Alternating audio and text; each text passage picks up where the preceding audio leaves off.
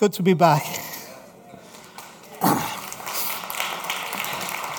As Chris has already said, and I think it's a very important point to note, and I actually find it quite staggering because I must admit I hadn't really given it much thought until this week.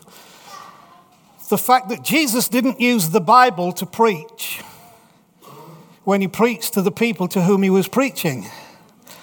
And it's also rather funny for those of you who've been around church for some time that very often neither did Paul or neither did Peter or neither did John, but what we talk is what they talked, and so we call that Bible. So we preach from the Bible because the Bible is recorded what they said. Now, the important thing for that is this, as Chris already said, that when Jesus spoke to people, and really the whole thrust of this thing that we are in, if it is anything, is to speak a language that people can understand. It's about conveying a message, not a theology. It's about not a dogma, but a truth that we have to get a hold of. Because some people think that truth is some celestial rule book, when actually truth is a person, and that person comes in the form of Jesus, which he said, I'm the way, the truth, and your life. And I sincerely still believe that if you find the Jesus of the Bible, the real Jesus, then you find life and you find truth. And so tonight, the parable of the musk deer. And this is all really about beauty within. So I'm going to read you some things in both my sessions and just make some comments about these things. Musk is a kind of valuable, extremely fragrant salve found in the navel of the musk deer. Sounds a bit disgusting, but there you go. It's a habitant of the highest Himalayan hills of India. At a certain age, the ravishing odor of the musk secretly oozes out of the navel of the musk deer. And the deer becomes excited at the attractive odor of musk. Sounds a little bit like puberty, doesn't it? The deer becomes excited at the attractive odor of musk and frisks about, sniffing under trees and searching everywhere for the attractive odor of musk. And it searches everywhere for many weeks to find the source of the fragrance. Finally, he grows angry and very restless. Why? Because he's unable to find the source of the musk perfume, and get this, often jumps from the high cliffs into the valley, trying to reach the source of the rare fragrance, and thus plunges to death. It actually kills itself in the search for what it is that it is longing for, that it knows it can smell, but it can't find.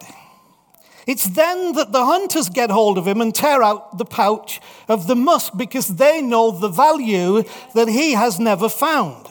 Now, I love this. A divine bard, whatever a divine bard is, I'm presuming it's somebody who is considered a spiritual poet. I might put myself a little bit in that category. You can all call me the divine bard from now on.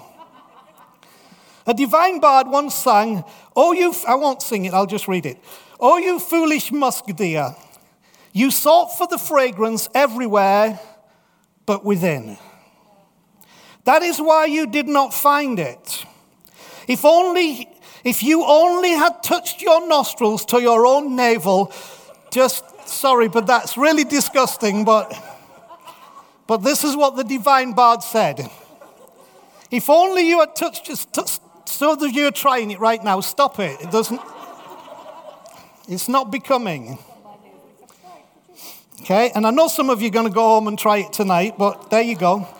If you had only touched your nostrils to your own navel, you would have found the cherished musk and would have saved yourself from suicide on the rocks below. Here's the point. Don't you think that most people act like the musk deer? As they grow, they seek the ever-fragrant happiness everywhere outside of themselves, in play, temptation, human love, and the slippery path of wealth. And I love this. Listen to this. Until finally they jump from the cliff of high hope onto the rocks of disillusionment. when they cannot find the real happiness which lies deep within the recess of their own souls. Jumping from the cliff of high hope onto the rocks of disillusionment. Every one of us are seeking for that scent. Everything that we do, all the plans we have for our life, everything we try to attain, everything we try to gain is in the search for that fragrance. That's something that comes out of here that is drawing us and calling us, and we want to find it because we know if we can just find the source of the smell that's coming from within that is drawing us, that we'll find what the source has to give us, the very life that is the essence of the musk that is coming out that we can sense. But so many of us finish up on the rocks of disillusionment because we jump from the cliff of high hope. The reason is we are like the musk deer, and ultimately we perish because we're seeking false happiness in all the wrong places.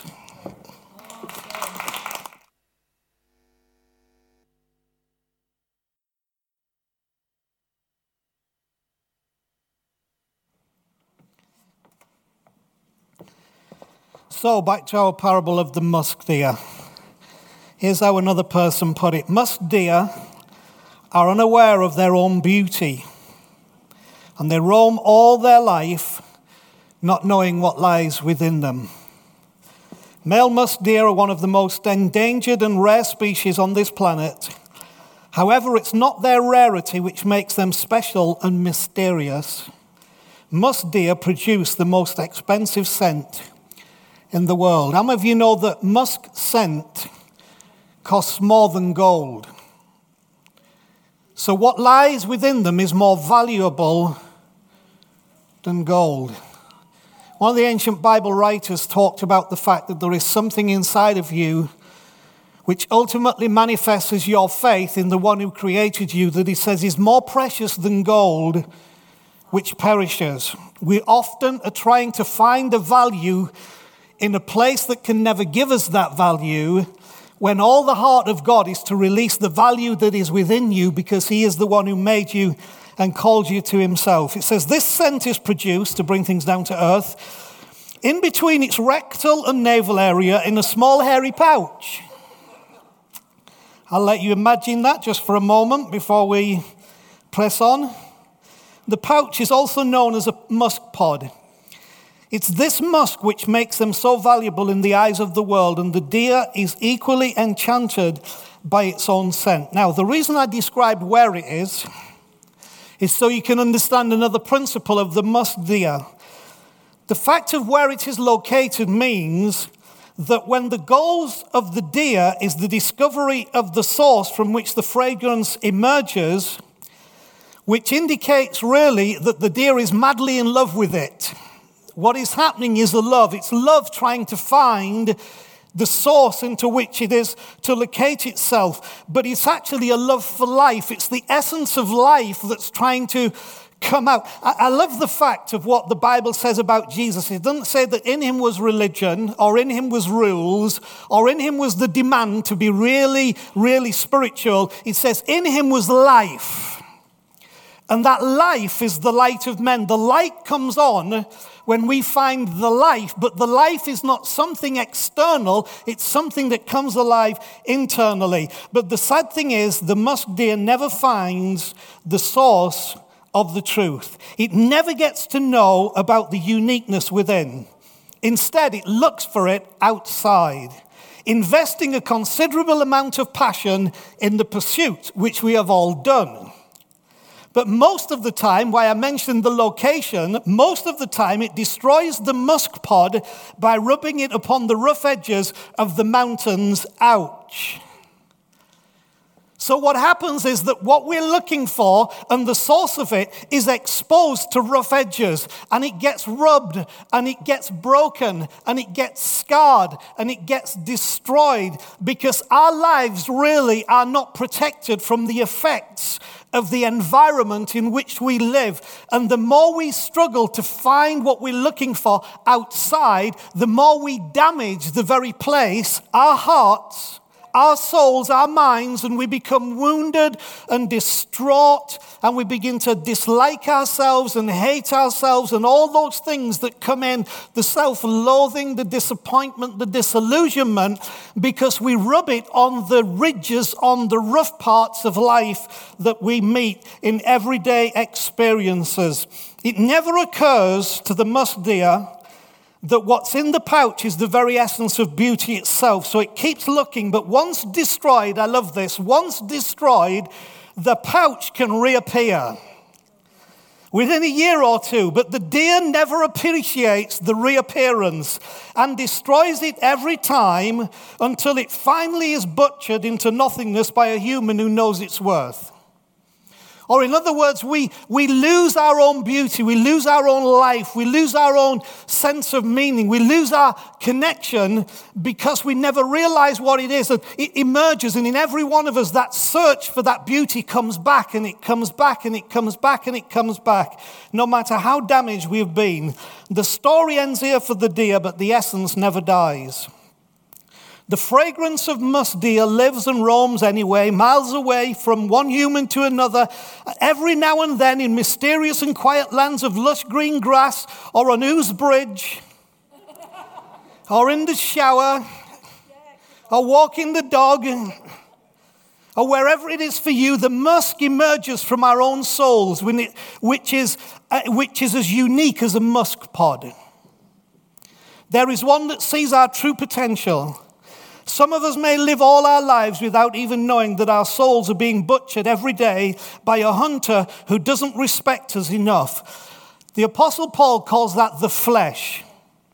It's the part of you that doesn't give you the respect that you deserve and doesn't understand, and it butchers you until you lose all sense of God and all sense of what is beyond that moment.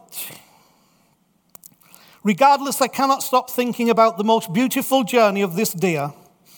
Its intellectual faculties are not even close to mine, but the innocence is more pure than my intellect can ever be.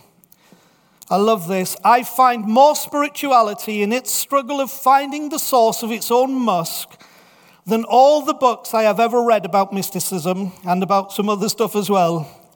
And what makes me cry is the fact that it never gets to know the truth. The innocence of the musk deer challenges us to take up the spiritual journey that we have been delaying for so long. Why do we delay it? Because we think that we can find the source of the fragrance outside of ourselves rather than the journey within, into our own soul, in the place where we meet God. It provides us an insight into the way we crush and damage ourselves in suicidal acts of searching, destined to end in failure, simply because we expend all our energy looking in the wrong place for the peace, acceptance, joy, and beauty we so desperately desire. And when gripped by the fragrance, again, of that thing that is drawing us, we do the same stupid things. The next song that the guys will sing is called At Last I See the Light. And I've had some words up here all the time that I've talked that I want you to let sink into you. Always searching, but never coming to a knowledge of the truth is what the musk deer truly does. It needs a revelation. It needs the light to come on. Because here's what happens when the light comes on. And I'm going to take you back 3,000 years to a guy called David, who in the ancient writings of the Bible suddenly got a revelation in his old failures when his own musk pod had been damaged, and he felt terrible about himself, rubbing it on the rocks of life and almost committing suicide with the stupidity of his actions, looking for fulfillment outside of himself and the place where God dwells. He wrote these words: "The Lord is my shepherd. I shall not want." See, the seeking's finished. He makes me to lie down in green pastures, which is what I was looking for, the peace. He leads me beside still waters. And he says this: He restores my soul. You might be a musketeer tonight. You may be ripping your life out from the inside, looking for what you think can give you the peace, the acceptance, the joy, and the connection that you long for. But you've got to find it in the right place. Right within you is where the truth of God came in Jesus to restore something in you that makes your soul whole again. Don't go from the high mountains of hope to smash on the rocks of disillusionment when your soul can come alive with the life of God, because you find the source of the fragrance. God sent Jesus to give you the source of the fragrance, and when you don't delay that spiritual journey, that's when you find the source, and when you find the source, you find the life.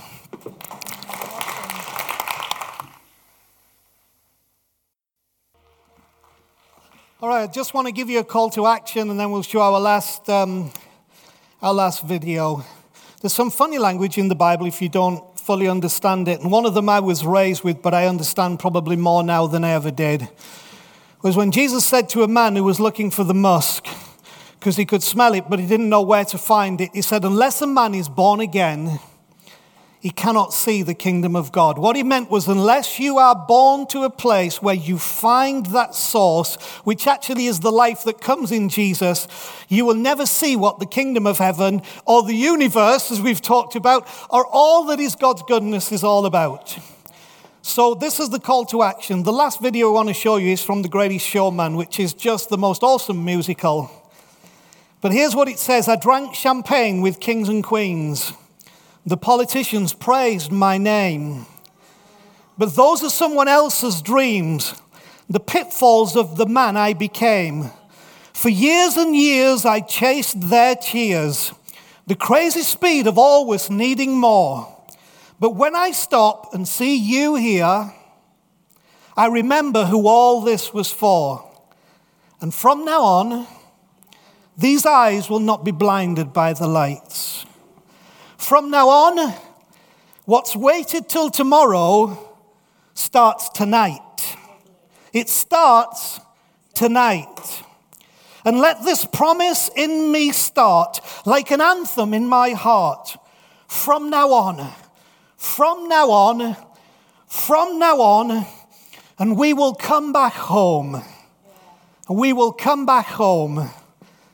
We will come back home. Again, the whole essence of the good news that we preach is for you to come back home again. Come back home from here to the Father's love, and you will know the source of the life, and then life will come to you.